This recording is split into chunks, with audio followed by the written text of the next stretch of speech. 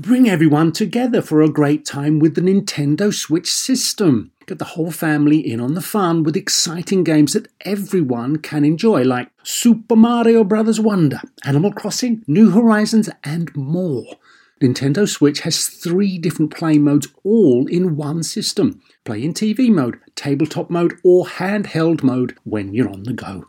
Visit nintendo.com/US/Switch to learn more. Games rated E for everyone. Apple Card is the perfect cashback rewards credit card. You earn up to 3% daily cash on every purchase every day. That's 3% on your favorite products at Apple, 2% on all other Apple Card with Apple Pay purchases, and 1% on anything you buy with your titanium Apple Card or virtual card number. Visit apple.co/card calculator to see how much you can earn. Apple Card, issued by Goldman Sachs Bank USA, Salt Lake City branch, subject to credit approval. Terms apply.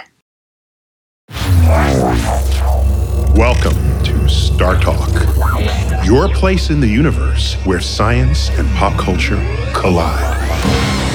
Star Talk begins right now.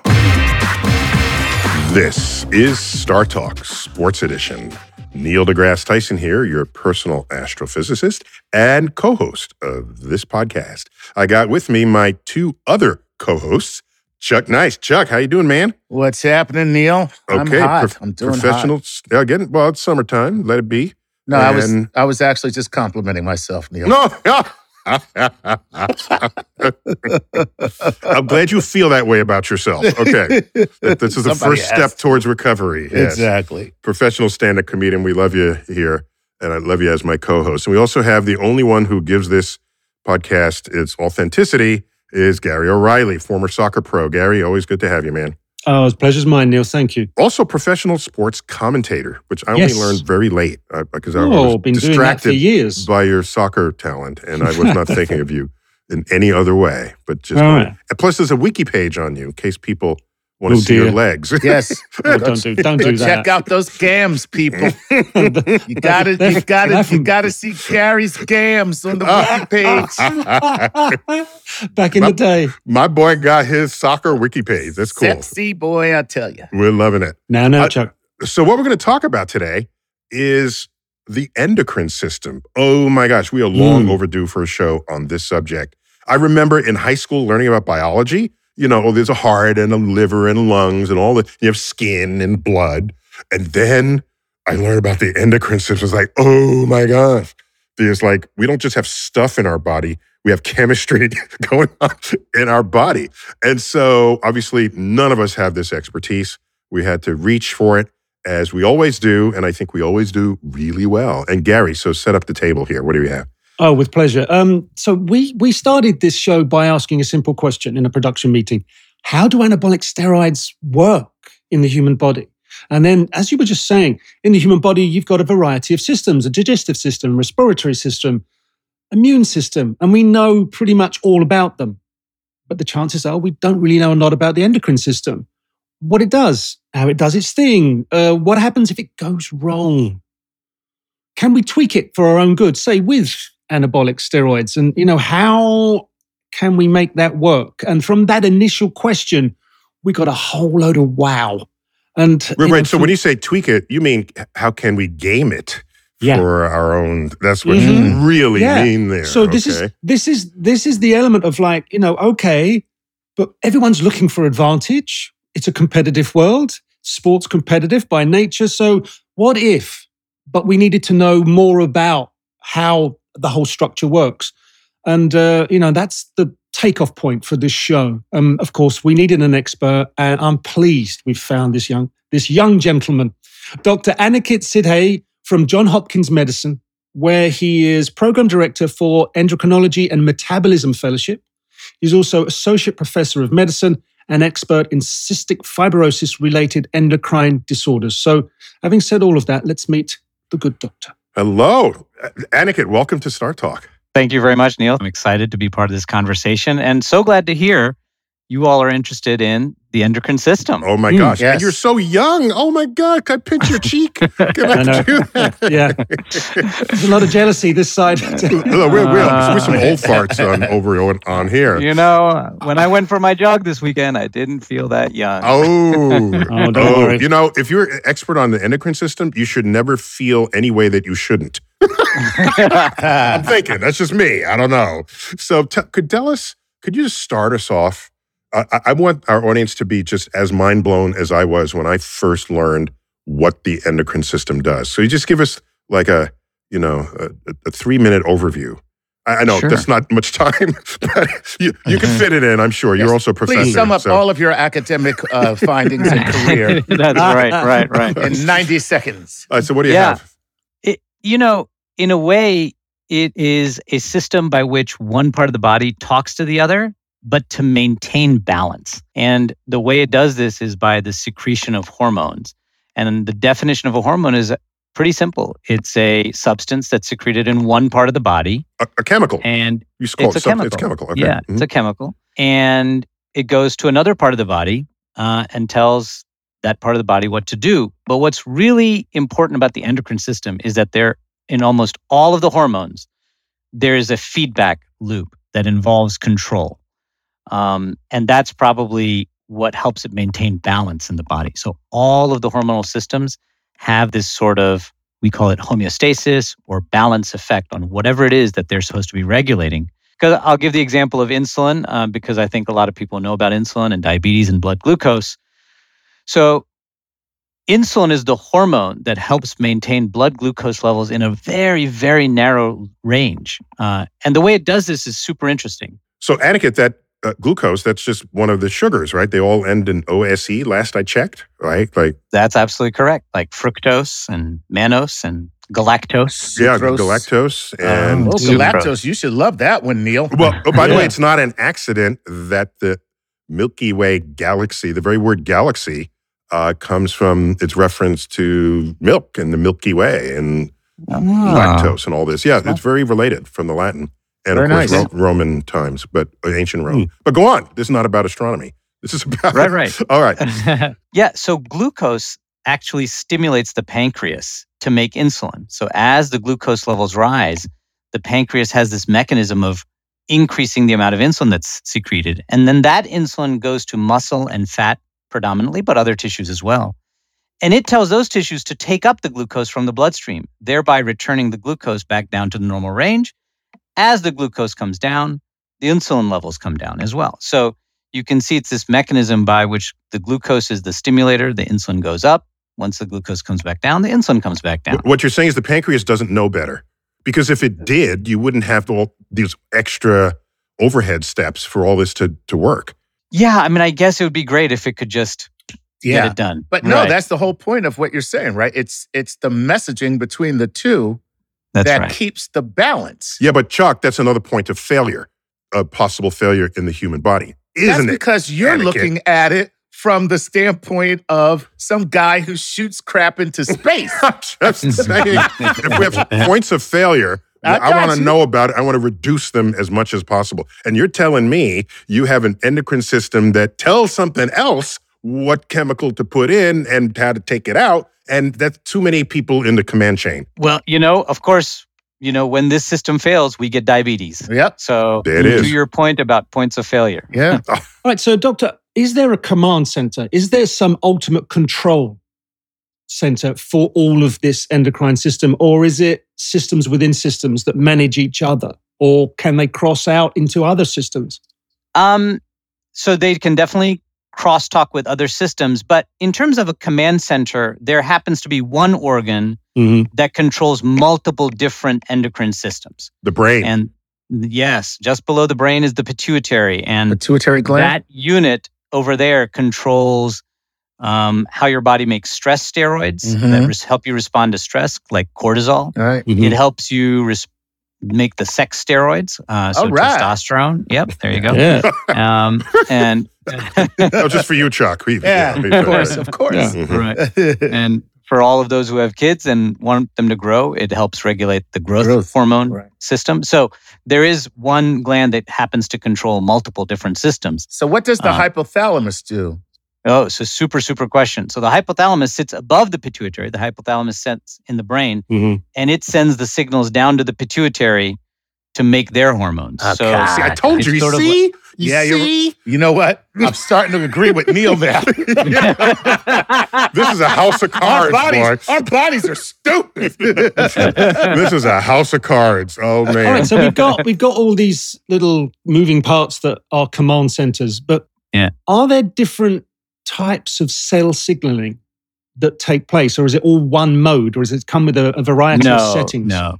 So so this gets to how do hormones actually act, and they all act by interacting with a receptor, and that receptor either goes into DNA and regulates genes, and I know you guys have had people come and talk about genes and gene expression, or that receptor helps change predominantly how proteins work. And so they all interact with specific receptors, and that's how you maintain specificity in each system. So do old wasp families in the United States have blue genes? Oh, Neil. That's not a mandatory answer. I'm sorry. That it's so much better than Wranglers. Oh, my. So blue blood flowing through the veins. Never catch me in a pair of Levi's. Only all my blood runs blue in the blue jeans. So what is epigenome? Because you talked about messaging for DNA. Sure. So what is epigenome and epigenome communication? Sure. So the gene is a code to make proteins. But, why should a particular gene be on or off? It turns out that our genome can have marks on it. There are other systems that can say, hey, you know what? I want this gene to be turned off. And they mark the genome in a certain way so that genes can be turned on or off. And so there are many different types of these marks, but there are signatures for genes that are on versus off, and that is often found in the epigenome. And so hormones, for example, can regulate that. And by the way, Aniket, when I was in college long ago, I took a computer science class where we learned about the role of the dip switches on the backs of the computers, where you can change certain modes of operation. And that became a very useful reference when people were talking about gene expression for about 5 years until those computers weren't around anymore. But when you say turning them on and off, I think of the back of the computer where you had these switches and you'd manipulate them, but you had to know what you were doing. Does this epigenome become affected by environmental aspects and influences, such as your environment, pollutants and things? Yeah, I think that there is, sort of growing interest in that. And those types of studies have been done sort of in cells, right? But, then you have to take the next step of saying, okay, let's expose lots of people to a pollutant and then look at the epigenome. And the answer is, or not. Yeah, it does. Or not. Or yeah, right. Yeah. If you want to connect an ethical study. Yes, thank you.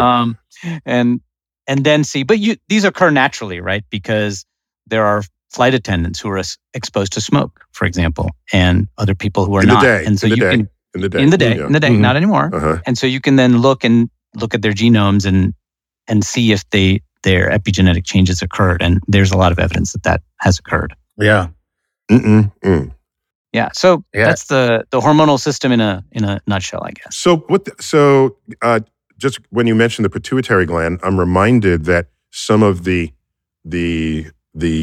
physical conditions that make people short or very extremely tall directly come out of failures of the pituitary gland, right? I heard the term, maybe we don't say it anymore, pituitary giant. Is that still a term? Yeah, there's a term gigantism that's used, and that's when there's too much growth hormone when kids are growing, and then they grow up to be very, very, very tall. But you can also have extra growth hormone made after people start growing, right?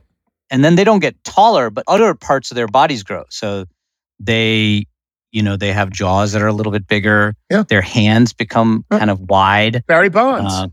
He was a different kind of big. That's a different. He was from another planet. That's a little human We'll save that for growth section 3. Yeah. Right. Okay. Yeah. go back to the cell signaling modes. You said about the computer switch on the back, Neil. Are the notes neuroendocrine and autocrine modes for signaling, Doctor? Yeah. So what that refers to is neuroendocrine is simply like the hypothalamus and the pituitary make a hormone. They go to, for example, the adrenal gland, tell it to make more cortisol. Okay. Right. But autocrine is within a single sort of tissue system where a cell makes a signal, let's call it a growth factor, for example, and it'll go next door to a cell. So it doesn't have to enter the bloodstream and travel to some other place. Entering the bloodstream and traveling is like the traditional definition of a hormone. But autocrine is just, talking to your neighbor and nudging them to do something a little different. So it's shopping local is what's happening there. Yeah. We got to end this segment, but when we come back, Doctor, I want to talk about all the ways that the endocrine system can fail us, right? When it's working, nobody says anything, right? You're just a, quote, normal human being. And you're a doctor specializing in occasions where that system fails. And so I want to make sure we spend a whole segment on that. This is Star Talk Sports Edition. We'll be right back.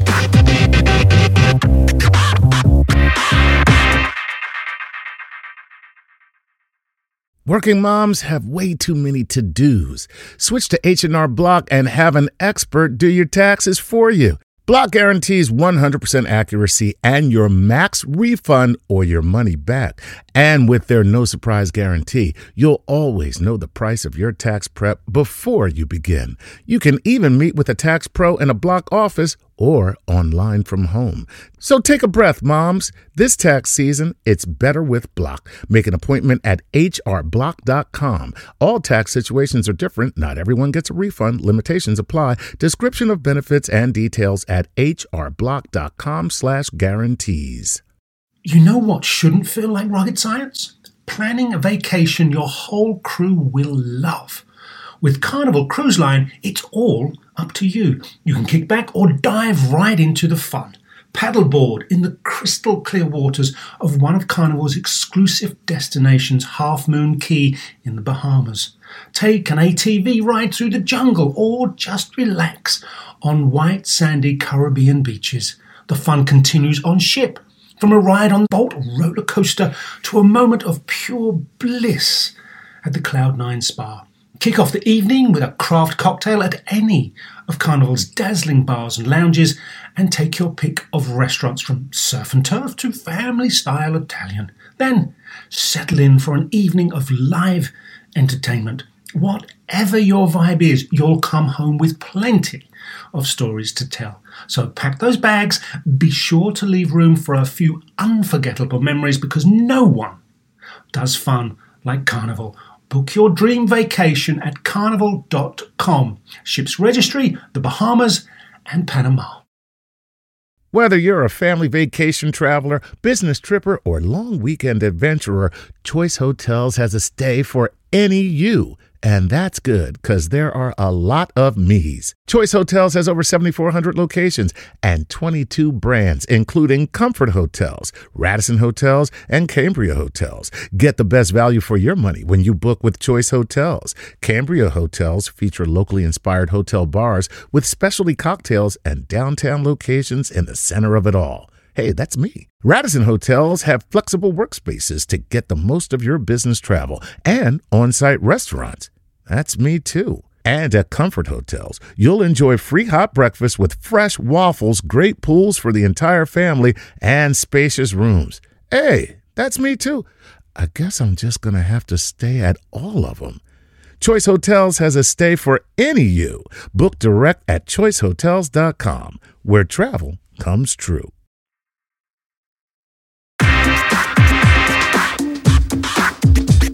We're back, Star Talk Sports Edition. An entire episode on the endocrine system, your hormones, long overdue for a topic of interest on this show. Of course, I got Chuck and Gary, and our special guest today is Dr. Anikit Sidhaye, who is an associate professor of medicine, Johns Hopkins University. The Johns Hopkins University, I think they prefer, specializing in endocrinology, an expert in cystic fibrosis. and also diabetes, I think. Is that right? We'll learn more about that in a minute. But who better to keep us on this journey? And so let me jump back in. So here we have a system of chemistry, basically. And Annika, I don't know if you know this, but some of my best friends are made of chemicals. Okay, don't tell anybody that. Some of my best friends actually do chemicals. Do chemicals. So we spent the first segment describing the glory and the majesty of our endocrine system, but I kept thinking about it from a systems engineering point of view, because when you launch something into space, everything has to work, and you want to reduce the number of nodes of failure. And from your description, it sounds like there are multiple handoffs, chemical handoffs, from one location to another in order to regulate this body, which sounds to me like we have high susceptibility to failure. So what can you tell us about what happens when our hormones go bad? Yeah, you're right. There are different points of failure, and there are many, many diseases, many common diseases that are due to disruptions to the endocrine system. Probably the best known is diabetes. Good. Yep. I mean, not good diabetes. That's bad, but good you're going to talk about. Yeah, good, we're going to understand it. And diabetes simply means that there's a lot of sweet tasting stuff flowing through your system. That's what diabetes mellitus means. And that means your blood glucose is too high, one of the sugars that we talked about. And really the reason that happens is because people can't make enough insulin. And, depending on what type of diabetes you have, the reason for that could be different, but the bottom line is there's just not enough insulin being made for your body's needs. When there's not enough insulin, there's not that signal that tells the glucose, hey, go from the bloodstream into the muscle or into the fat, right? Or very interestingly, insulin also tells the liver to stop making sugar. So that's another way in which insulin acts. But all of these things you can see, if there's not enough insulin, the blood glucose stays high. And in the same way, there are many other hormonal systems. Another common one is the thyroid system. We like the thyroid gland because you can actually feel it. It sits right on top of your trachea. And so it's a gland that you can actually feel, just like the other gland you can feel, which is your testes. So the thyroid, if the thyroid is damaged, you don't make enough thyroid hormone. And thyroid hormone, I like to describe as, it kind of tells every cell in the body how fast to run the furnace. So if you don't make enough thyroid hormone, you feel cold, you feel sluggish, you can't think quite as fast, you get constipated, your skin becomes super dry. And so that's an example of when you don't make enough thyroid hormone. But you can also have the reverse. You can actually make too much of a hormone. And when you make too much thyroid hormone, for example, it's all the opposite. People feel hot, they sweat, they can't sleep. They actually feel tremulous or shaky even. Their hearts might race. And so that's an example of, when you have deficient or excess thyroid hormone. We mentioned gigantism in the previous segment, and that would be an example of having too much growth hormone. A real dangerous one is when you don't make enough cortisol, because you need cortisol. It's like a stress response. Like when you're stressed, you need to make cortisol. And if you can't, then your blood pressure can't respond. Your immune system, can't respond, and you can even die if you don't have enough cortisol. Is there something called hypercortisolism? Yeah. That is in fact not enough cortisol. Hypocortisolism. So there's hypo and hyper? There's hypo and hyper. Hyper is too much, hypo is not enough. You got it. Yeah. And when you have hyper, it's a whole other set of problems. And this is just a great example of like how many different systems one hormone can affect. So if you take hypercortisolism, people can get diabetes. Their skin gets very fragile, and they can bruise really easily. They can get fractures because it makes the bones thin, and you can't absorb calcium properly from your gut to help mineralize the bones. So lots of different systems get affected by one hormone. So on the subject of words, we have the word hyperbole, where you're going a little too far. We should invent the word hypobole, where you're not... But see, that just sounds like you can't say hyperbole. Hypobole. Hypobole. I say hypobole. Hypobole. I do now declare. listen here, boy. But hypobole would be like you're not exaggerating enough, right? You're underselling what you could be I thought that's selling. what English people do. Yeah. That's all the understatement. We getting blamed again?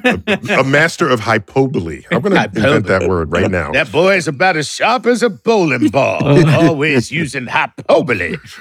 So, Gary, take us back to sports here. How do you?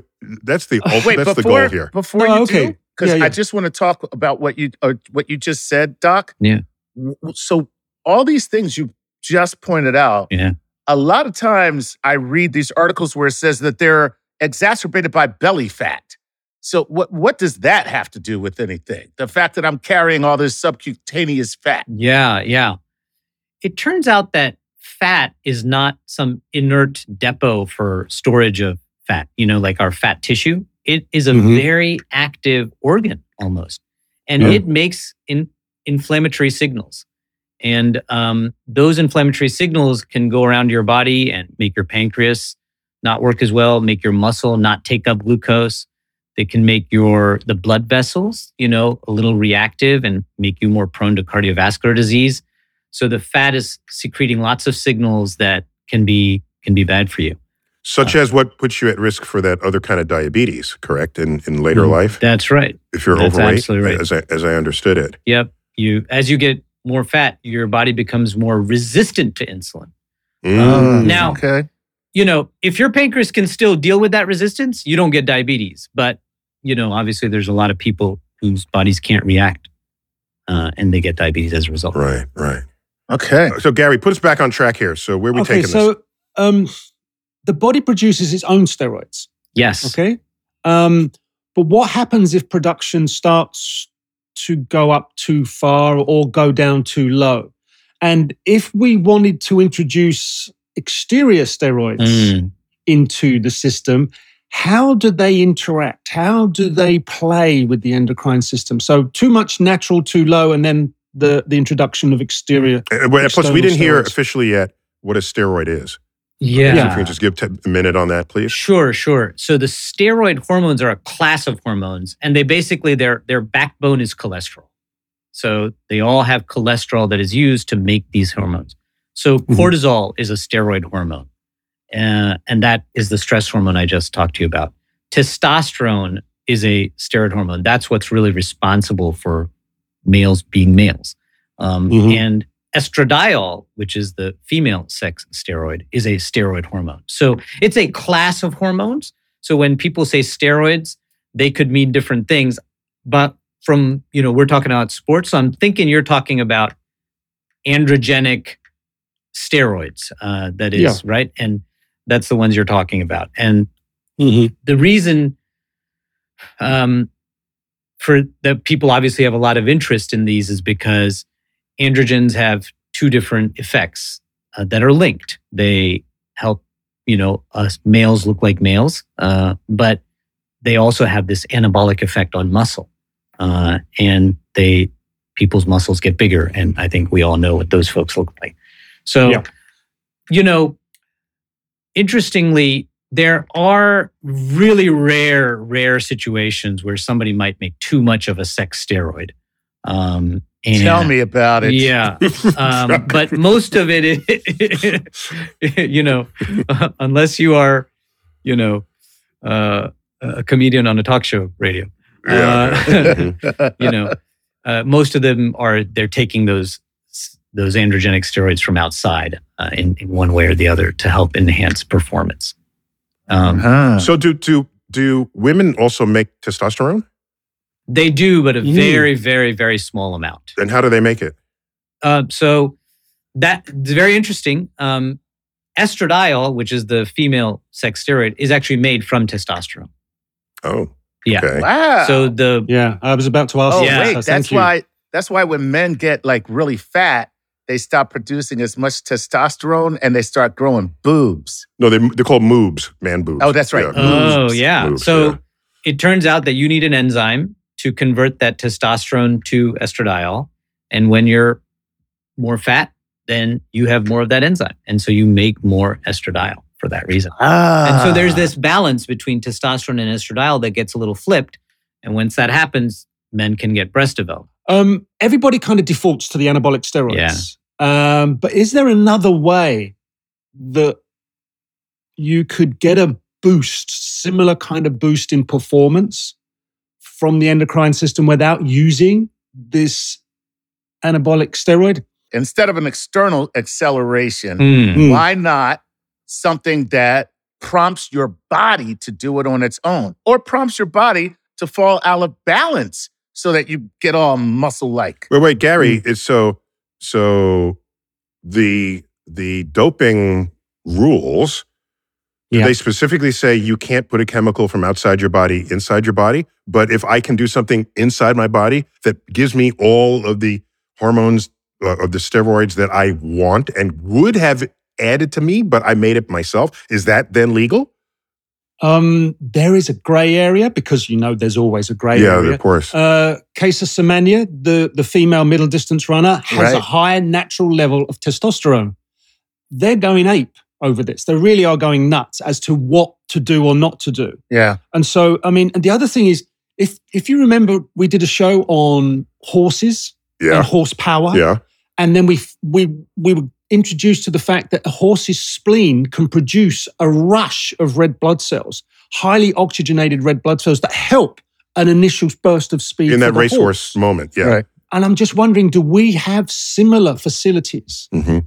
for ourselves to be able to do that? And we're not quite thinking that this could be something to use. Yeah, can I sit in a lotus position and increase my steroid level just by thinking it? All right, to have that power over body. Well, I think that one of the things that I think we've been talking about is that these hormonal systems are acting in the background and we're not even aware that they're acting, right? Yeah. But there are, for example, like if you're stressed, you're not going to make that much testosterone. So any amount of stress is going to reduce your testosterone to the extent that that testosterone is important for maintaining your muscle mass, for example, then that's going to affect your performance, for example. You would be, I guess it would be an indirect way of making sure that you're making the optimal amount of, in this case, testosterone, but that would be true for potentially any other system. But in terms of sort of natural ways of boosting hormone production, so for example, in the testosterone system, if for example you have reduced sexual activity, you will then have slowly reduced production of testosterone. I guess that there's nothing that you could do to boost it that you wouldn't. You'd have to have a control mechanism. And I think that's what we're lacking. So is there a natural way for me to boost testosterone, but not let it be too high? Because, you need a knob attached to your body where your body doesn't shut down the high level that it's trained to do. But the body already has the knob. So Right. the hypothalamic pituitary system is that knob. It doesn't let you make too much or too little. So now what about gaining muscle? Because anybody who gains muscle, they're like, the best way to increase your testosterone is to build muscle because your body says, I got to have more testosterone. Is that real, or is that like something that these companies do to get you to buy their little the medical supplement company? Yeah, the metabolic supplement company. Product not investigated or approved by the FDA. Yeah. Yes. Yeah. I mean, everybody's looking for this magic bullet to increase vitality. Let's call it that, for lack of a better word. And with that, there was this huge surge in even high school kids using anabolic steroids in the late 90s and 2000s to try and get bigger for either sports or just even how they looked.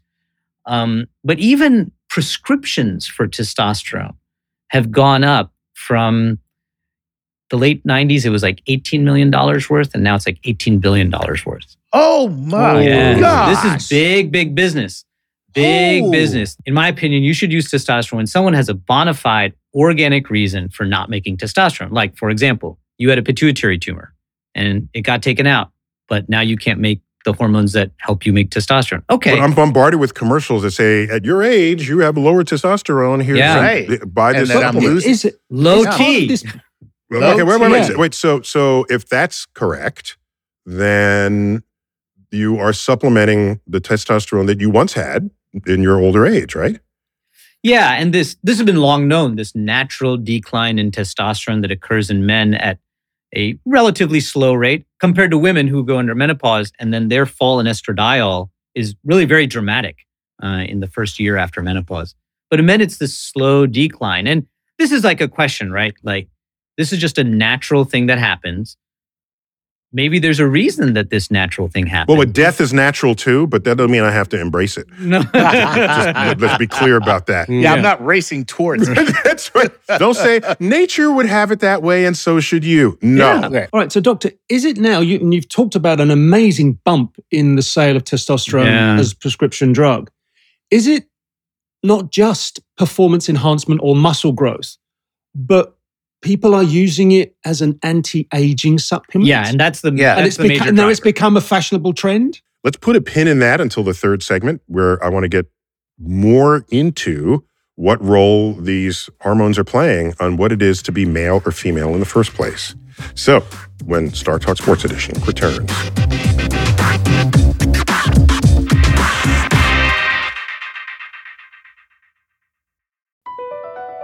BP added more than $70 billion to the U.S. economy in 2022 by making investments from coast to coast.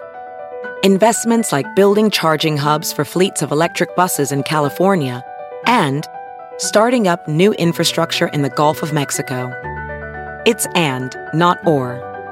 See what doing both means for energy nationwide at bp.com/investing in America.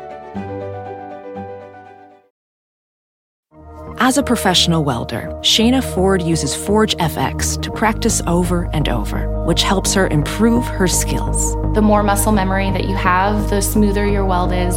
Learn more at meta.com/metaverse impact. This episode is brought to you by Progressive, where drivers who save by switching save nearly $750 on average. Plus, auto customers qualify for an average of 7 discounts. Quote now at progressive.com to see if you could save. Progressive Casualty Insurance Company and affiliates, national average 12-month savings of $744 by new customers surveyed who saved with Progressive between June 2022 and May 2023. Potential savings will vary. Discounts not available in all states and situations. We're back. Star Talk Sports Edition. I've got a professional endocrinologist in the house, in the Zoom house, I guess we'll call it that. Dr. Aniket Sidhaye, telling us all about hormones and what we thought we knew and more stuff we didn't know. So let me introduce this segment, this third and final segment, by asking, you described categories of hormones that make us female, that make us male biologically. And now we are living in a world where trans athletes are striving to be recognized in sports in a category, in a sex category different from what they were assigned at birth. And so what does your community say and think about this? Because to the extent that I've thought about it, not that I have any expertise, but I like to think of myself as rational and thoughtful, that maybe we no longer contest athletes by sex, men against men, women against women. You have categories of hormones. Hormones. How much female hormone do you have relative to male hormones? And those go into categories. Then you just compete in your hormone category. And who cares whether you're male or female at that point? So what? Yeah, I mean, that's like a hormonal weight class. Yes, yeah, basically. Because I used to wrestle, we had 10 freaking weight classes, right? Because you can't pit people of vastly different weights against each other, and you still want to have an interesting contest, all right? So I can look at the 118-pound wrestlers, and it'll be just as interesting as the 250-pound wrestlers because they're matched. And why do any of us watch sports? It's for the matchup. It's for the contest. It's for the suspense of not knowing who is going to win. The most boring Super Bowl ever is a blowout, okay? The advertisers hate it when the team is winning 35-6, all right? Because no one watches the ads at that point. So unless it's the Eagles. Okay. Chuck can't shake the Eagles. Can't do Mr. it. Philadelphia native. Dr. Sidhaye, tell me, what's your reaction to what I said, and how do you guys feel in general? Yeah, I mean, I think so. At a very basic level, we know that testosterone can increase muscle mass, and of anybody, of anybody. That's right, and power, the power output of that muscle. So I think that that's something that society has to contend with. I think your suggestion is very interesting and creative. Like, could we have, just like you have age categories or weight categories? Yeah. Could you have a testosterone level category? And I think that, my initial reaction was like, wow, that'd be a great solution. But then the problem is that the normal range of testosterone is extremely wide. And, it goes from like 300 to like 1,200 in the units that we typically use to measure. And one person could be at 900 and that's normal for them. And another person could be at 400 and that's normal for them.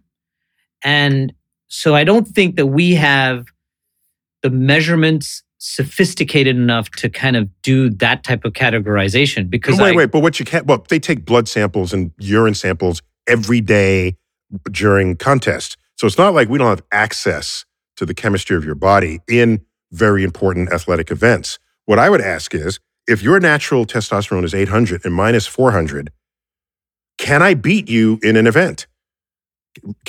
If we're otherwise equal, but our testosterone levels are different, are we really otherwise equal? Because what is professional sports if not, I will do everything I can to gain an advantage over my competitors. I will train at high altitude. I will do breathing exercises. I will take all my vitamins. I will eat 3 squares. I will get a full night's sleep. I'll carbo load if I have to. All of these are steps I'm taking to give me an advantage beyond my pure genetics. But if you're relating this just to a genderized aspect, then what I think the doctor is saying is, inside of that normal parameter, you're going to find that men are pretty much going to be much larger than women. And even if you have a woman who is superior testosterone, who has superior testosterone than her counterparts, she's probably still going to fall at the very low end of a man. Physically, in the terms of the physicality. Wait. I thought we were talking about hormones here. Because, yes, there are people who are bigger than other people, right? And so big people play football, all right? I'm not saying, oh my gosh, that's not fair. You had a genetic advantage because you're 300 pounds and I'm 150 pounds. No, they play football and I pay to watch them and they entertain me, right? So we shouldn't walk into this saying, oh my gosh, some people have genetics that make them better at this. Michael Phelps, does he have floppier feet and big feet that give him extra propeller blades when he's swimming? Okay. Are we saying disqualify him because of this? No. All right. Rather than just narrowly pinpoint testosterone, doctor, are there other hormones that we could sort of bundle in together to then use as categorization through, as well as weight and physicality? Wait. Gary, he didn't answer my question yet. Could Chuck butt in? Wait, so here it is. Yeah. We'll get to what you said, Gary, because that's important. I'm simply asking, in a race of any kind, in a contest of any kind that involves strength, agility, the things that the testosterone, well, not agility, but strength, certainly, the testosterone and speed, the testosterone may give you. If you checked everyone's testosterone level in a race, would it be ordered by how much testosterone they had, statistically? That's a good question. And I think the answer to that is no. If 800 is normal for you and 400 is normal for me, can I beat you at an event? Yes. Because if okay. Right. So there's the deal. So what you're saying makes perfect sense. If it's a hormonal weight class and you're able to categorize people by their testosterone number, then you just test everybody and that's your weight class. That's a weight class, right. Now it's like, all right, how hard did I train? It's like, what is my strategy? It's like all these other factors because we are equally matched when it comes to our hormonal state. Mm-hmm. You're leveling the playing field. I just want to interject one thing that, the testosterone, like I said, 400 could be normal for me, 800 could be normal for Neil, right? Mm-hmm. and then we're both normal. So that's where I think your difficulty would be coming a class. So, how would you make a category? 200 to 400 is one category? No, it'll take some effort. Yes, somebody's got to do some research on this. But that's why? I mean, why not? If that's the direction we're going. And then you'll find people actually depressing their testosterone numbers so that they can be the superior athlete in the lower weight class. So are there other hormones, doctor, that we could, as I said, bundle into the testosterone group to then even better equate the playing field and level it out? And by the way, what is the pipeline for that? It's kids in school wanting to be athletes, right? And how does your profession interact with the entire pipeline of people who need hormone therapy or endocrine therapy? Yeah. I guess there's sort of two questions there. One is I think that because the purpose of the hormone system is to maintain balance, right? I think that's where this difficulty in finding this hormonal weight class will be. Because what is going to be balance in me is not exactly balance in you. So I think that people are always trying to develop prediction tools and putting in more pieces into that prediction tools. But I think it would be a big stretch to come up with some kind of multi-hormonal categorization of people to level the playing field. In terms of where our field interacts, I think probably the biggest place is in persons who have diabetes. And you mentioned that as like the number one endocrine failure of the body. Yeah. I mean, certainly an endocrinologist in practice, we take care of patients with diabetes. It's the bulk of our practice. But in terms of kids who are participating in sports, those people who also have diabetes, it's a big challenge for them. And really watching them overcome those hurdles it's really kind of inspiring, to be very honest, that despite having this chronic illness, which requires a lot of work on their part to help manage themselves, they still take part in sports. And we try and help do it so that they can do it in a safe way. And talking about diabetes is a deficiency of insulin. And so we treat it by giving back insulin to the patient. The problem is that our ways of giving back insulin don't have the advantages that the body has. Remember, I told you about that link between how glucose stimulates insulin. Insulin goes up, and then once glucose comes down, insulin comes down. But when we ask a patient to take an injection of insulin, we can't take it back. So even when the glucose comes down, that insulin is still there. So an athlete, normally when people start working out, their glucose levels fall just a little bit, and their insulin levels fall as well. Normally speaking. So I hadn't fully appreciated that, because as my sugar levels go up and down, my body goes in and regulates it. But if I don't have the ability to regulate it and I put in the insulin, that's a fixed amount of insulin. And so that's why the diabetic people always have to manage their sugar intake in the way none of the rest of us do. Yeah. That's interesting. I mean, it's an amazing amount of work that patients with diabetes do. Is there a technological solution to this? Yeah, I'm glad you brought it up. There's both technological and biological solutions, that in our field, we're just super excited about both, potentially. So we have continuous glucose monitors. So these are devices that people wear on their body, and they have little catheters that dangle just beneath the skin, and they're sampling that fluid every 5 minutes and measuring the glucose. It turns out that fluid's glucose mirrors the blood's glucose pretty closely. And the device companies have come up with now, this glucose information can be transmitted to an insulin pump. Right. And the insulin pump is delivering insulin in sort of little bits at a time.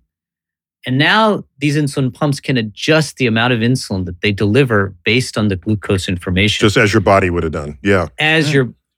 It's like a pacemaker for insulin. Yeah, very good, Chuck. Yeah. You microdose, right? Because I used to have a teammate of mine back in the day, Gary Mabbott, who was an exceptional footballer and went to the very, very top of the game in English football. He would have to go away, pop a needle in his hip, jump all this insulin into his body.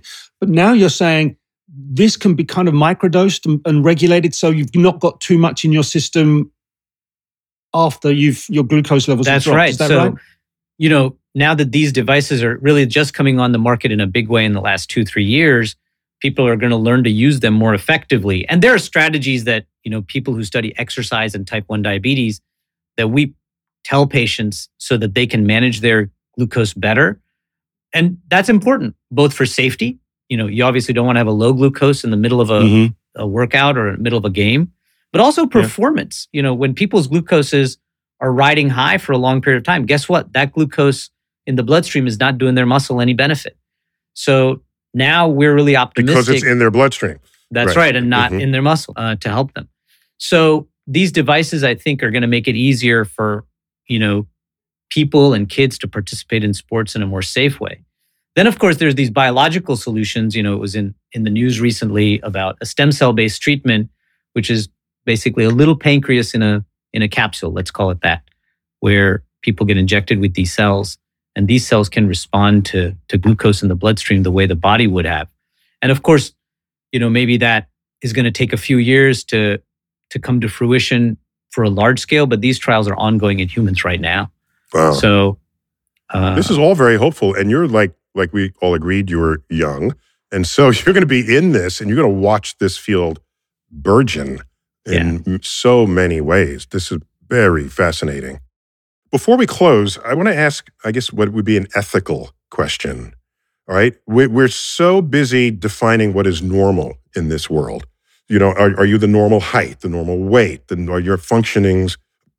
Are your organs functioning the way the average organ should? And then you get some variation in that. And the urge is to say that's abnormal. There's an entire TV show on cable that follows a family with dwarfism. All right, I think that's what it's called, but they're called little people, right? With the shortened long bones, colloquially, the little people. And everything in their life is made little to accommodate their life, and they're getting along just fine. So who are you as an endocrinologist to say that they are abnormal? I think that's a good question. Yeah, anytime, a lot of pediatric endocrinologists obviously are often asked to see people who have, we say, short stature, is the way we say it. And, normal and abnormal are usually defined based on some population-based data. And to be homosexual was considered abnormal in the psychiatric journals until 1987, last I remembered reading about this. And so this is clearly a cultural force that needs to operate on top of this, on top of whatever statistics you're finding in the population. Yeah. And I think the better way to think about all of this always is this healthy or unhealthy? Is this stature that is lower than the population norms, is it healthy or unhealthy? And for example, the story that you just described, it is not unhealthy, evidently. It doesn't have any negative health consequences. We as doctors, we want to make sure that, okay, does these people who maybe have short stature, are they at increased risk of fracture 20, 30 years down the road? Or are they increased risk of heart disease 20, 30 years down the road? Or maybe not. Maybe they're actually protected. So we always would then want to take this, what we're seeing, and seeing, is there something unhealthier or maybe some advantage to that? And I think you're right. I think we have to be very careful about the labels we put on people. And I think our field, as all fields in medicine, are becoming more sensitive to that. Okay. All right. So there's some hope, but this is in the broader subject of inclusion, really, is what category that would come under. All right. We got to land that plane. All right. This has been Star Talk Sports Edition, all about endocrinology. Neil deGrasse Tyson here, your personal astrophysicist. Keep looking up.